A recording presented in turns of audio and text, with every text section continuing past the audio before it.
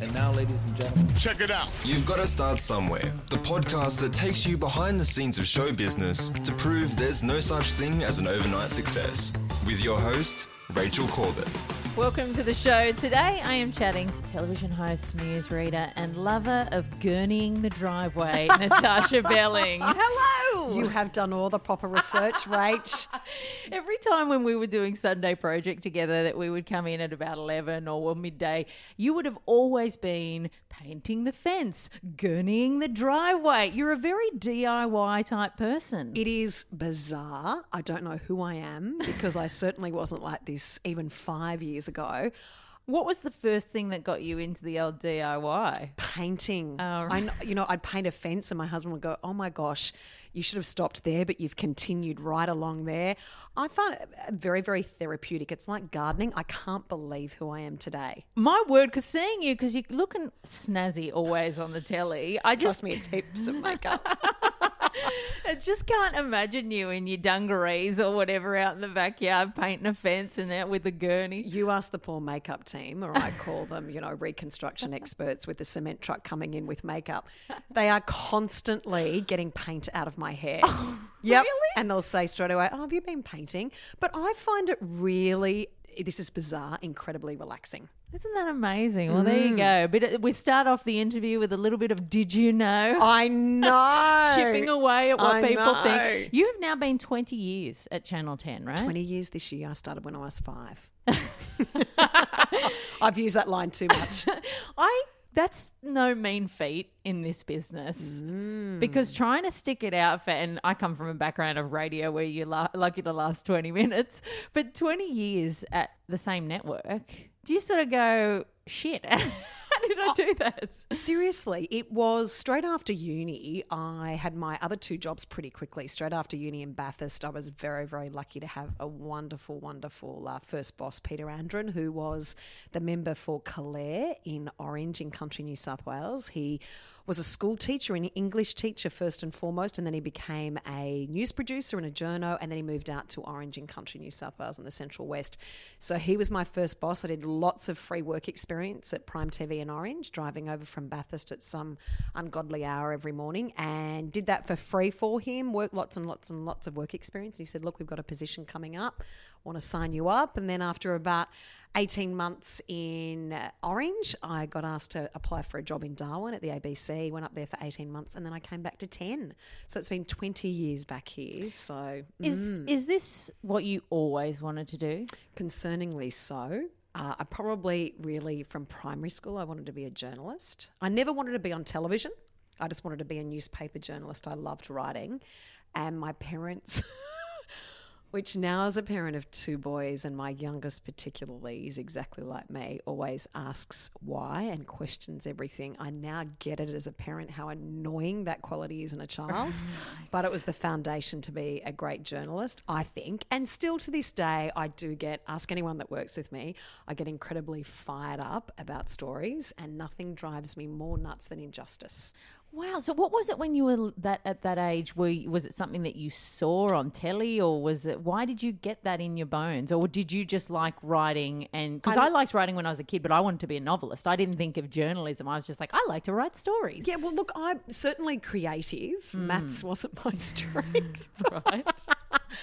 But I loved creative writing, and Mum has kept all of my creative stories in little exercise books, and I loved that. But I love telling people stories, and I love meeting people from all walks of life, and I think that's one of the greatest honours in our game, is to meet incredibly inspirational people. And I'm really passionate about telling great stories as well as delivering the news that we need to deliver, which often is not such good news. But I seriously see it as an honour every day. Even today on Studio 10, you are seeing history unfold before your very eyes. That is an incredible privilege. Is it a real comfort to know what you want to do at that age and then just work step by step towards it? No, it was very, very stressful because I needed to get very, very high marks in my HSC to get into the course in Bathurst. And I think, looking back now, that was probably even more stressful because I wanted to go to Mitchell at Bathurst. It was the best journalism course in the country at that stage. And so I know that I knew I needed to get those scores. And if I didn't, I didn't know what else I was going to do. There you go, your dreams. Exactly. Boom, gone. But I did, which was great. So, yeah, I see it truly, seriously, today as an absolute privilege. Who were you? Were you at uni with anybody that you're working with now? Andrew Kirk, who was at Channel 10 as a journo when I first started here at 10. He now works in public relations. He went to Mitchell. Mel Doyle went to Mitchell. Deborah Knight went to Mitchell. They call it the Mitchell Mafia. So there were lots of the lovely Amanda Keller, Yes. Andrew Denton, another great friend of mine who is now a producer in the States, Phil Goyen. He was in my year at uni. Kieran Gilbert, who was a political reporter in Canberra for Sky News. Jim Callanan, a sports journo. They were all in my year. So great bunch of people. It's a good, I guess, for people listening to this who think I want to get into journalism, it's still a great step to get in there. The course is still seen very highly. Absolutely. But I would also say, yes, the degree is very important and you also get to meet wonderful people and have a great social life. Work experience is my number one tip because that's how you get in the door and make your contacts. I knew nobody in the industry when I started. And also it gives you a good insight. I have known a couple of people that have wanted to follow a specific career path and have then done work experience and thought, actually, you know what, this is not the world for me because real life is sometimes not what it's like in the textbook. So when did you get your first work experience gig? Were you still in school when you were getting work experience? The Mudgee Guardian in country New South Wales. Ooh. I know. That's snazzy rag. I know. Very prestigious. It was actually, I was probably in about year 9. And then I went to the Namoy Valley Independent in Gunnedah. So were you doing this in school holidays? Mm-hmm. I know. I love this. I love it when like kids are like, I'm driven, I want to do this, and it's not, no, I'm going to go to pool parties or holidays. I really know I want to do that. And were your friends doing that or was it just you? My nickname at school was Extra Credit.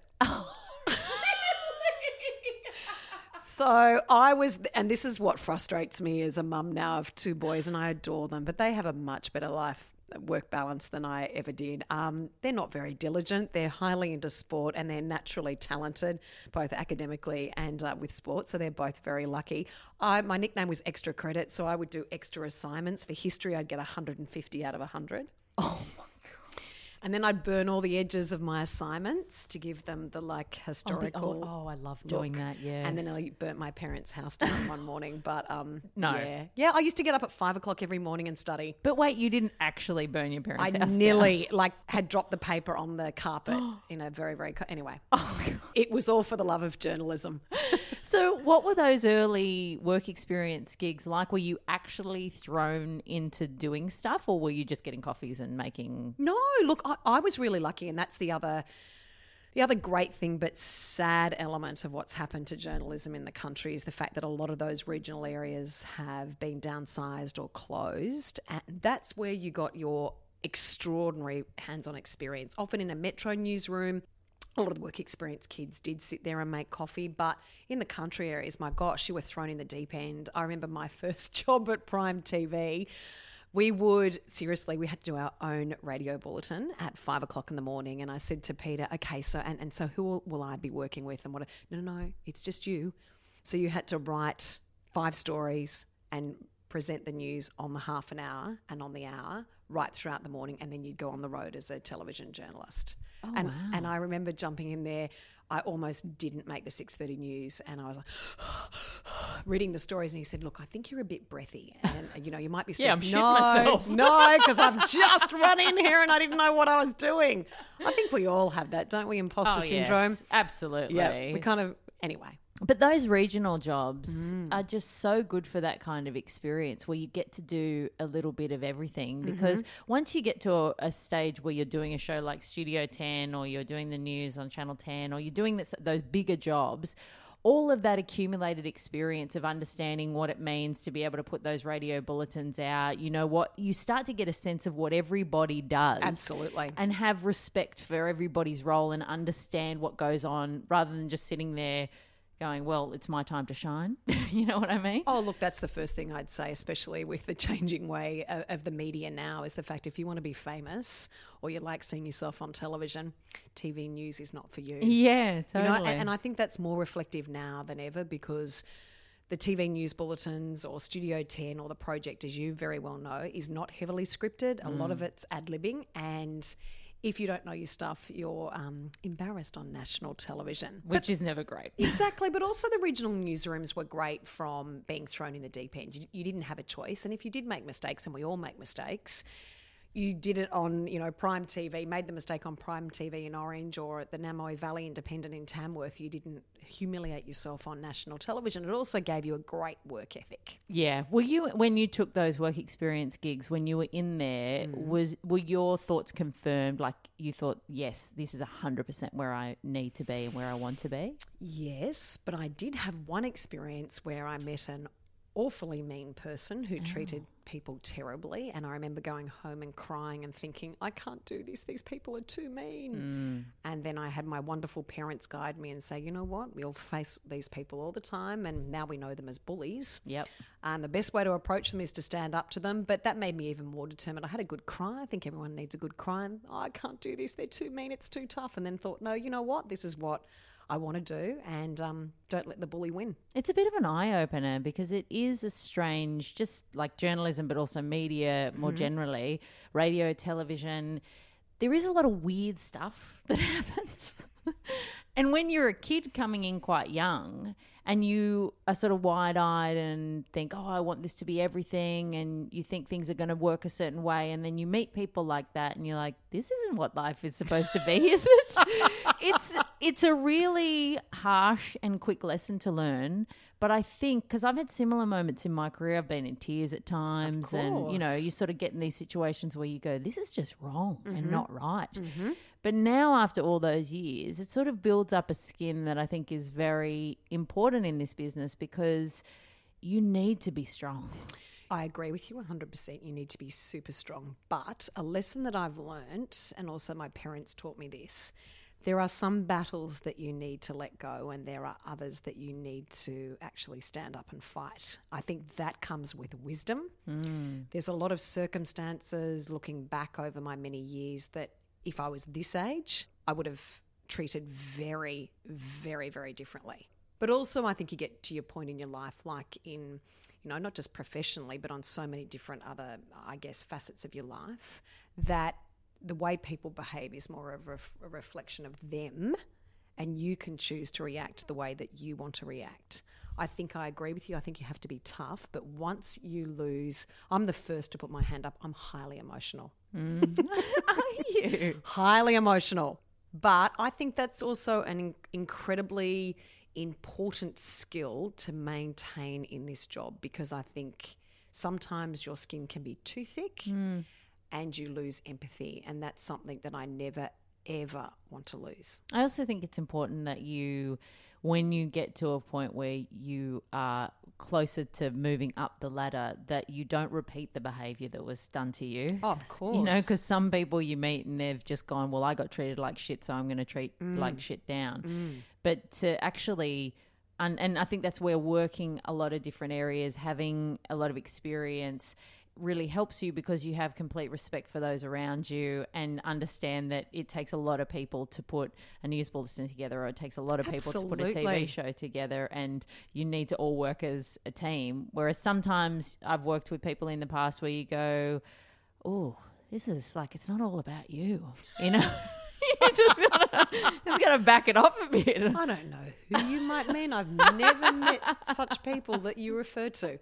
I've also learnt that some of those interesting characters you meet, their stars sometimes shine brightly. And then burn right on out. Exactly. Yes, exactly. And I'd rather have a slow, quiet old burn, just like at the creamy middle, than any kind of stratospheric heights. Sometimes come, oh my God, she can take a long time. I'm like, can you hurry up? I've learnt the lesson now. I get it. Working for free is a really interesting thing. How long did you work for free for, do you think? Oh my goodness. Long time? Oh, I would say once you looked at all the hours that I worked through high school, through uni. Oh my goodness, there would be weeks and weeks and weeks and weeks of free work. I think sometimes now where there's this sense of, well, you don't want to be exploited. But actually, if you are willing to work for free and you feel like you're getting something which is experience and it's in an industry that you want to be in, often there aren't paying jobs, particularly when you're starting out young. And it's amazing how often just being in the room or being somebody who other people have seen as a go-getter and a job comes open and it's just like, you're close, you'll do, works. But sometimes that takes a lot of time. And I've worked with some people or met some people. I've been teaching a bit in radio and stuff. And the expectation is, I want the good paying gig now. And it's like, but a lot of people that are doing the stuff that you want to do now, the number of times that I get emails from me, how do I get on the project? It's like, work for 20 years. Like, work for 15, 20 years. I know. And then you'll get on the project. I don't know whether, because then I've met, some people say it's a generational thing. I've met some wonderful young people who have an excellent work ethic. I think sometimes it can be family influence. Yeah. It can be lessons maybe learnt at home. There is this, reflection of instant gratification. Something that drives me nuts is when often we've had people that have come through the newsroom, I don't want to work weekends or night shifts because it affects my social life. Welcome to television. I'm still working weekends. But also I think that's also reflective of sometimes that they actually don't have passion for it. And I think sometimes that still does shine through. You can see on TV, whatever job it may be, if you've got passion for journalism or passion for whatever career you follow, it shines through. You can see it within 5 seconds. When did you have a specific goal of where you wanted to get to in terms of journalism? Was there a specific paper or a specific city or something that you wanted to do, or you just were happy to go where the jobs took you? I always wanted to be a newspaper journalist. I didn't really want to follow television. And then when I got to uni, we did broadcast journalism, which is obviously television, radio. And I remember for the first time, going through old VHS tapes. And there is nothing like seeing an historical event or a news event unfold on television. Newspapers are fabulous. I think the written word is a beautiful craft. But pictures and unfolding pictures of live events is extraordinary. And to be part of that, I just really wanted to be part of it. So then I thought television, but I didn't ever want to be a newsreader or a news presenter. I just wanted to be a TV journo. And then when I was at the ABC in Darwin, the opportunity popped up when the newsreader was sick, the lovely Rosemary Church, who now works for CNN in Atlanta. She was the newsreader up there. I was 21. And one of the news producers came up to me at about, I think we were on air at ABC in Darwin at 7. And he came up to me about 6:15 and said, look, Rosemary's really, really sick. She's got a terrible migraine. And I thought, well, why are you telling me? I'm cutting my story. I need to get it to air. And he said, we need you to read the news. And I said, are you joking? Like, are you serious? And he said, we do. We haven't got any other option. The backup newsreader was on holidays. He said, you got 15 minutes in makeup. So I went into makeup, got my makeup done, and didn't even have time to think about it. And in hindsight, that was the best way, because I would have been an absolute crying mess. And I was shaking so profusely that they had to do a tight shot so they couldn't see my arms shaking. Really? And then we had to do... back then they had Australia Television News, which was a news service run by the ABC that went into Asia, that had like 700 foreign pronunciations, including Sasulo, Bang Bang Yuriono, to which I was like, is someone filming this? You're throwing me in the deep end. But I did kind of, I drowned a little, but then I kind of swam along. So after that, did you go right back to the journo stuff, or did you do more and news then reading? they said, and then I think they liked me news reading, and then lovely Rosemary would stay back and help me and look through all my tapes and say, you need to do this or you need to do that. And then I became backup newsreader in Darwin. And then that's when I got the job done here at 10. So did 10 see you or know about you and then asked you to move? Yes. What was that call like? Look, the ABC one, I actually thought it was my friend G'ing me up, a uni mate of mine. And I said, yeah, sure. I know you've seen my stuff. I know I'm amazing, aren't I? Sorry, what's your name again? And I'm not going to say the person's name. Okay, John Smith. Yeah, John. Look, what number should I... I'm really busy right now. And he said, okay, look, just letting you know we're applying for the Journal. And I went, yeah, John, look, I'm heading out on the weekend. I'll get back to you. That was the day when the jobs were advertised in the newspapers. So I got up at 5 o'clock in the morning to go down to the local newsagents, and there was John Smith's name, applications. And I called my mate and said, did you tee me up? And he said, no. And I went, oh my goodness, I have just. But I got the job, so. They probably thought, well, gosh, this girl's in demand. She's got a lot of stuff on. And playing it a bit cool sometimes makes you seem even more appealing. So then for the job at Channel 10, were they looking for you? There was a job going for a newsreader and reporter. So I came here as a reporter and then started doing medical reporting. Yeah, I read which that. I loved. Oh, really? Because when you go for a reporting job like that, is it you're not necessarily a specialist, you can just go into any area, Yes. or did you specialise in that? Well, sometimes I also did a medical degree at uni. No, I'm kidding. I loved your reaction. It's professor, actually. Sorry, what? Yeah. No, often when you come into a newsroom, many years ago, they would have great rounds. So you were a crime journalist or a political reporter. They still have these rounds. You would also, there was a medical round, which was fabulous. So the position came up for the medical reporter. And I said, yeah, I'd love to do it. And I loved medical stories. I'm a real nerd with medical stories because they affect everyone. Yeah. So if we run a story on, prostate cancer, and they were the stories that we always received the most phone calls about. So people, they didn't have Twitter, or they would call up and say, oh, I saw that story on prostate cancer or that new drug for dementia. Can I find out more about it? So, and that was also when your ethics were constantly called into question, because you had to be very careful about doing a publicity kick for the pharmaceutical companies. Right.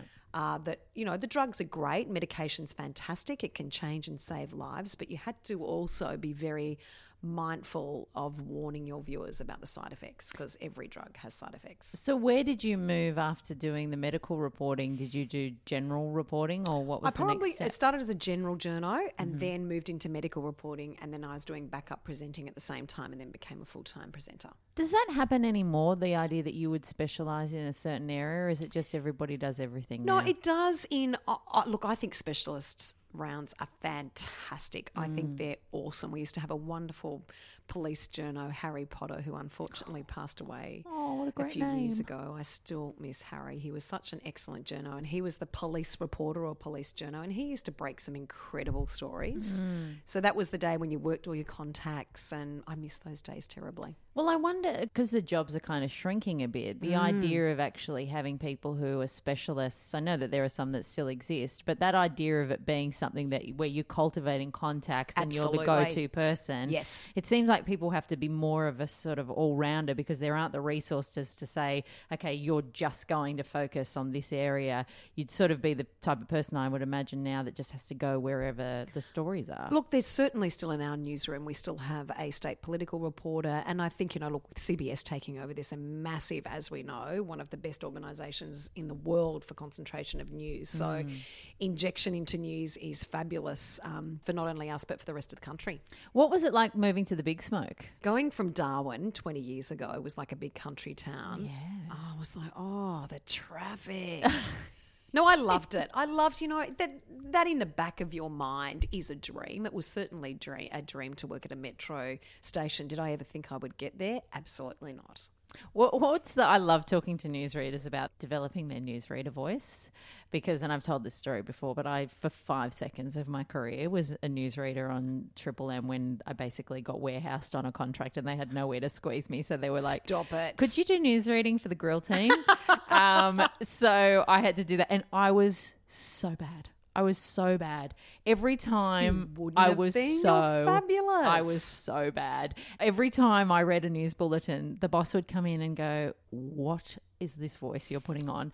And I was 100% positive that I was being natural and normal, but I just guess I couldn't help but be really formal or something. I don't know what I was doing. I think you do. I think a lot of us put on the newsreader hat. But you're pretty good. Everybody that I've worked with like you. Yes, of course, there's going to be a natural difference between chat and news, but you don't seem like you're doing newsreader Tash. You should hear how I speak to my sons. I can only imagine. Clean your room now. There will be details after the break. But did you find that was something that you just did quite naturally? I used to take myself way too seriously. Did you? Yeah, I think so. I think because I always thought I always saw as an incredible privilege in my job. And I think there was a turning point where I needed to stop taking life so seriously. I probably put too much pressure on myself as well. And that's really liberating. I think there was a change in me once I had children, because for me, I'm the first to put my hand up and say that I was a perfectionist, and perfectionism does not work when you have children. And I love the fact that they can cause complete and utter incredible chaos in your life, and that you do have those days where you think, you know what, this is not going to be a good day, especially when they're babies, and everything cannot be perfect. And being a mum completely changed my perspective on life. It changed my perspective on what I cared about in my work environment. And for me, I think one of the secrets to surviving in this game is perspective. And that for me, taking off, you know what? If I make a mistake, or we all make mistakes, stop being so tough on yourself. And to have, I love having a good laugh. And I think that change in perspective for me was incredibly important. Have you had any big moments where you stuffed up on live TV, or had any major? Oh gosh, major which dramas? day? Look, I think also it's funny because what I love about watching, and I'm saying as in watching other news presenters or other newsreaders, is I love seeing human element in people. Oh yes, totally. Don't you think? Absolutely. It's the best, because it's the like best. It breaks that wall of like, oh yeah, you're just like me. Yeah, correct. We're all Yeah. human. We all make mistakes. And I Yes. think a lot of us have imposter syndrome, But I think a lot of people don't appreciate how much can go wrong when you are reading the news, and your auto cue goes down, you got something in your ear, something. Was you telling me, was it you that wheeled yourself off the set, or what were we talking about? I had one, oh my gosh, where do I start, Rach? There's so many great stories. Look, someone said to me, and I only mentioned this the other day, what do you think makes a great newsreader or a great presenter? Many, many years ago, the old school newsreaders, a lot was locked in. So, if it was 6 o'clock news or the 4:30, or the 5 o'clock news, everything was locked in. Not one word was changed on that auto cue for probably half an hour or 45 minutes.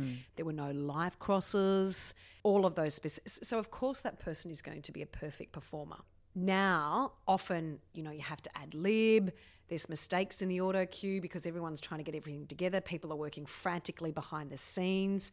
So to me, the golden test of how good someone is when everything is crashing behind the scenes and falling apart. And it's your job to remain calm and look like you're this beautiful swan elegantly paddling on a lovely lake. So for me, that's the test. Yeah. And so many...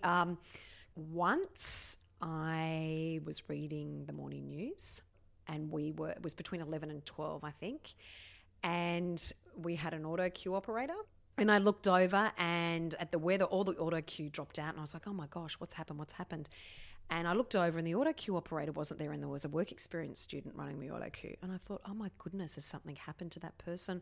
What's happened? They've passed out, they've gone to the toilet, they've been, something's happened. I don't know, let's just call this person Betty. Betty had to catch the 11:59 bus to Blacktown. What? So she decided to leave the auto queue to get her bus. Right. And get the work experience person to run the auto queue. So what, did you have no auto cue? No auto queue. So what did you do? Just went off my script. This is something I've watched. I can't remember if when we were working together something went wrong, but I certainly know when Chris Barth was doing the news reading on the project, this happened. The whole system went down. Correct. And watching a newsreader go off their script, because I was like, how do you even know where you are on that piece of paper? Like, what are you doing? I'm notorious for getting my scripts muddled. So, sometimes but as anyone knows that works with me, I love a good rant and can talk underwater for hours. So, that's why sometimes I make sure I'm across all the stories, so if something does happen, I can ad-lib through it. Well, that's something a lot of people think about newsreaders. I think it's a bit of a misconception. It's like, oh, you go into makeup and then you sit there and you read words you've never seen before and then you leave and that's it. But you're very involved in what you do behind the scenes. You work harder now than I think, I'm certainly working harder than I ever have. Look, even on Studio 10, you cannot get onto that show Or the news, I don't even think you can read the news often with authority or empathy or know that you've got to cross, with the Barnaby Joyce situation. We might, during that news bulletin, as happened today, we had to cross into Barnaby Joyce with the live press conference. You have to listen to that. Then the producer will say in your ear, okay, we need to fill for 2 minutes. I need you to ad-lib and have the response and recap what he's just said. That never happened years ago. So you have to be completely and utterly on your toes. But I also love that. What a joy to not just be a straight news reader, to also bring your journalism credentials come in with analysis or recapping. I love it. Well, that's the thing, because sometimes I guess it can maybe feel like you're just flexing one muscle if you're doing the news reading and that's it. But on shows like Studio 10, there is that, but there's also, you have to be on your toes, and you also have to have enough background knowledge to be able to provide an analysis and an interpretation of the story that's happening, because nothing happens in a vacuum, and pretty much every story that we talk about in media has happened before. Absolutely. And there's a past history, and if you're not across that, if you're just sort of coming to those details for the first time, you're going to bring a whole lot of nothing to the conversation. Yeah, and that's why also I think, and you'll probably find this too, is social media is brilliant. It's a brilliant resource. Do you like it? I like it from a breaking news perspective. So with the Barnaby Joyce situation with the press conference where he just absolutely launched a grenade at the Prime Minister today, that's great to see all the reaction unfolding when you're live on air. Okay, well, Bill Shorten's just said this. You can get the response from the Nationals. So that is an excellent resource. And then if you had to go and cross to somebody else, you would be able to say, say, for example, if we're crossing to Bill Shorten, you'd be able to say, well, Barnaby Joyce said A, B, C and D. He's just said that the Prime Minister was inept. What's your response to that? For me, live interviews and live unfolding news is the best thing that you can experience. Are you a consumer all the time, or when you have to holidays, are you like, I don't want to read a story, I don't want to be in the news, I don't want to hear about anything? Because it can get exhausting. It is exhausting. I find it very, very hard to switch off. But, and this is where we were talking before about changing workplaces, if I'm on holidays, I'm a firm believer, I might be old school, but I firmly believe any job you have, you need to unplug. Yeah. Because you come back, you're far more refreshed. And, from a management point of view, which it's fabulous, I have the option to unplug and to be able to just relax and engage and be present, which I think is incredibly important for everyone. If you can't do that in your workplace, well, your management isn't doing so well. I know other people in other jobs that, it's this constant 24/7, even if they're on holidays. That's not good for anyone. Totally. You know what I love most about you? Well, I like a lot of things about you, but nobody gets the adorable giggles like you do. You just, once you're off, you're off. I can't. I know, and I get a lot of people don't laugh like my laughing hyena. Oh, really? Laugh. Yeah. Oh, I think it's super cute. Oh, God love you. Because it's just, I don't know, when you're doing this stuff on telly, I just feel that there's a lot of people that are trying to hold it together as best as they possibly can. And there's a level of professionalism to that. And it's not like you're not professional when you get the giggles, but life happens, right? And I think those moments where you see people on telly and go, oh, that's like what I do. I think those moments are really important. I agree. And I don't feel like enough people feel comfortable having those moments. There's always that sense of like, oh, got to zip it up, got to keep it together, blah, blah, blah. And God, the number of times that I've just bawled my face off on the project after Carrie's Good News segment or something, or, you just And think, how wonderful is that? It's I know. my favourite segment. It's so every time. We just keep tissues behind the desk if I'm ever on a Thursday, because I am just on the blub, constantly just blah.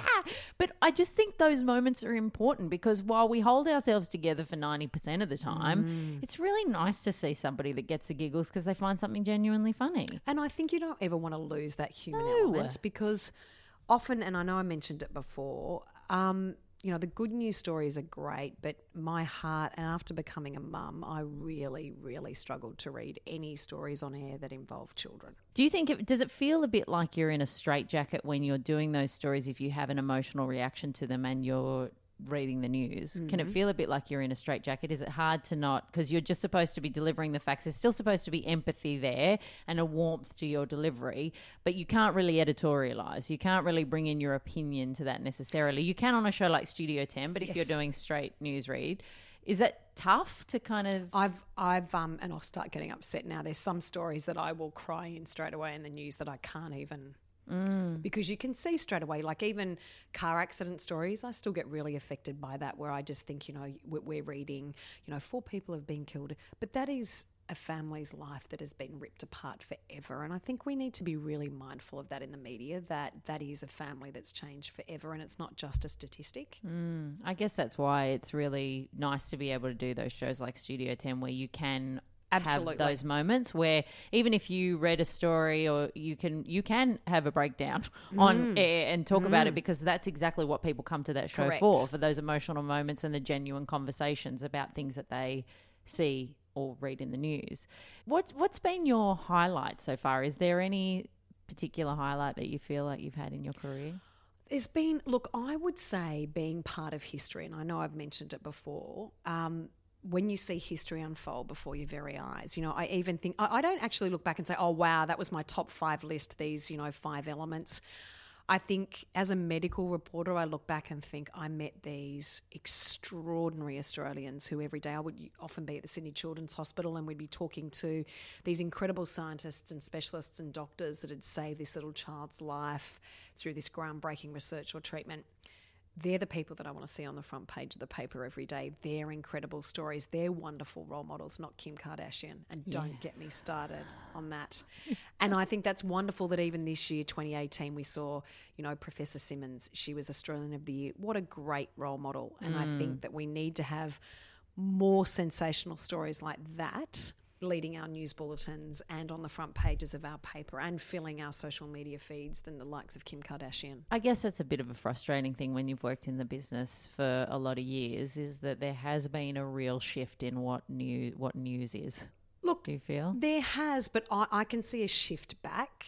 I think people are, the audience is far more savvy. I think we have a responsibility, and I'm very, very passionate about this apparent war on journalism. We need to be really worried when the governments and power brokers are trying to silence the media. That's when we really need to be worried, because it's our role in the media to keep governments and power brokers in check. And I can tell you right now, corruption's rife and it fires me up like nothing. It's interesting how the pendulum always swings in everything in life pretty much, You go so far one way that people get so jack of it that it eventually starts to come back the other way. Correct. And I think we also have a role in the media to put out these, I speak a lot at schools and I try and as much as possible to put out that message about great role models, because the other interesting role models that I get fired up about, it's this superficial, look at me, it matters what's on the outside rather than what's on the inside. And as you very well know,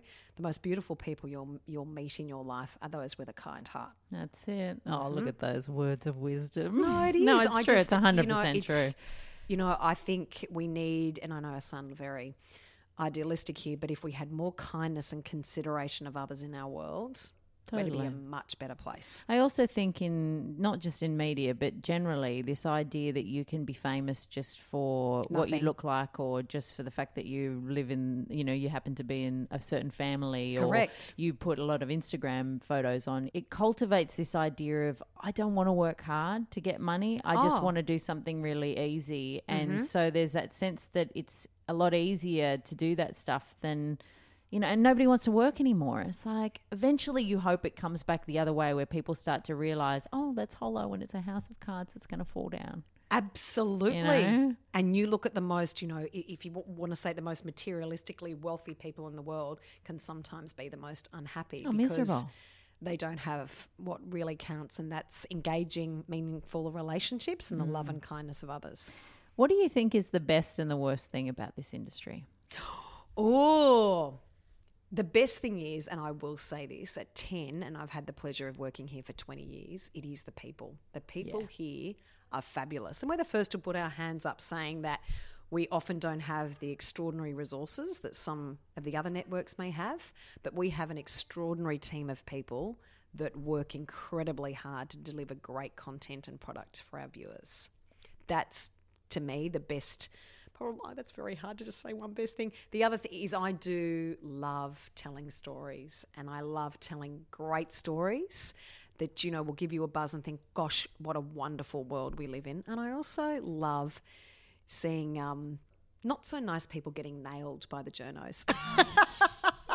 Where you feel that at the end of the day, yes, we've received a little bit of justice. Yes. I was talking to Michael Usher on this podcast about those conversations, like, you know, when he chases somebody around the world that needs to be hunted down and like runs up to them in the street and asks them a question. And I'm like, that would terrify me. I would, because I'm so into like, oh, but what if I'm encroaching on your personal space? And he's like, honestly, there is no better feeling than when you are walking up to somebody who you know is just a chump who needs to be done. Yes. And you're like, I'm going to be the person that's going to ask him a really uncomfortable question and shove the camera in his How face. are you feeling?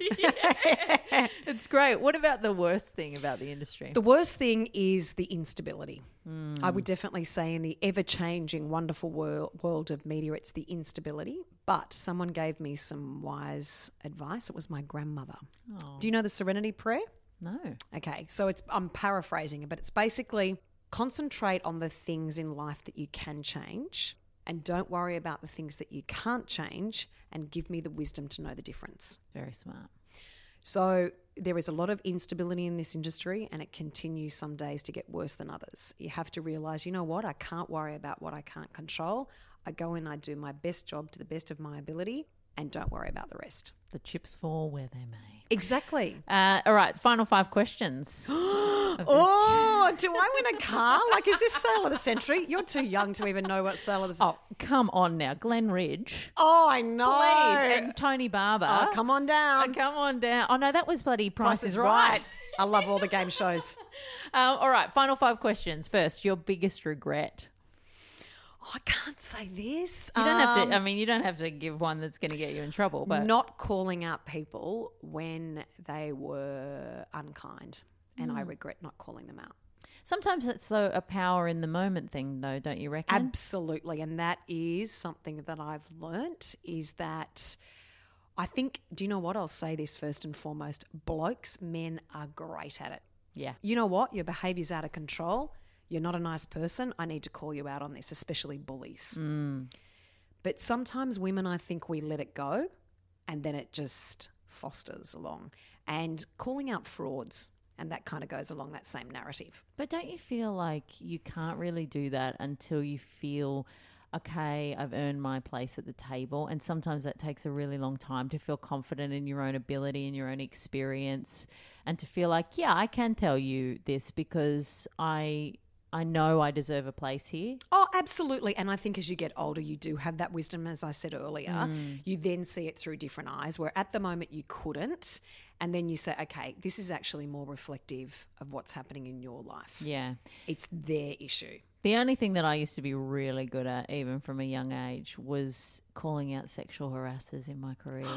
Oh, man. Had you experienced a lot of heaps. You're kidding. And I loved it. I didn't love the harassment. I loved. You called it out at that. Yeah. So what happened and what did you say? I've had like old school grabbing my ass at the photocopier. Are you serious? Yeah. And I blew up deluxe at the filthy guy in sales that did that to me and just absolutely tore him to shreds. So that's the only thing I've always felt quite powerful about since I was young, because I've always felt an incredible sense of injustice in those moments, but never powerlessness. Never have I felt weak in those moments, because when that has happened to me, I've always felt, well, this is a surefire indication that you are dumber than me. Because if you think this behavior is okay, then you are an idiot. Good on you. And so that's the only thing I've always felt powerful about saying. But everything, I mean, there's been a lot of other stuff, bullying and whatever else, that when I was younger, you just put up and shut up and you cry in the car park when you get in your car. I know. But that stuff,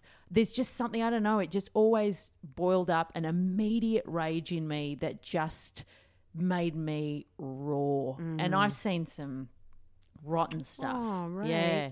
And the thing that used to really get to me was when people used to prey on individuals who, like, because in radio particularly, because I was always for want of a better term, breakfast talent, which sounds really wanky, but that's what you are, right? You're the on-air team in breakfast. You're not level with the bosses in any way, but you have a voice in the office.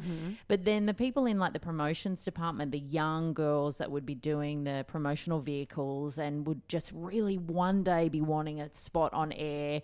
You know, the way that the men used to treat them was Really?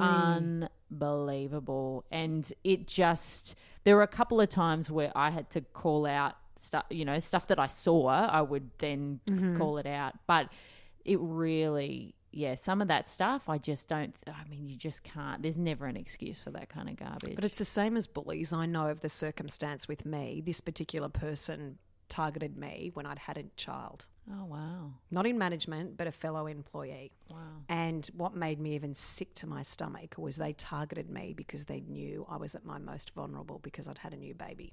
It's pretty unbelievable, And this was a isn't it? person that was out there saying, oh, let's support new mothers. Oh, God. But you also get to the point where that is actually, as I said before, it's really liberating when you get to that point where you think it says more about, like, your experience. It says more about, you just said just then that they were, incredibly stupid to do that. I think it's really interesting, though, that sometimes those really nasty bullies or predators pick their victims. 100%. Makes them more and more evil. Absolutely. They can see exactly who they can get away with it. And I'm really interested to see, particularly now with all of this Me Too stuff, which is just unbelievable when you think in 6 months how life can, how the world can change.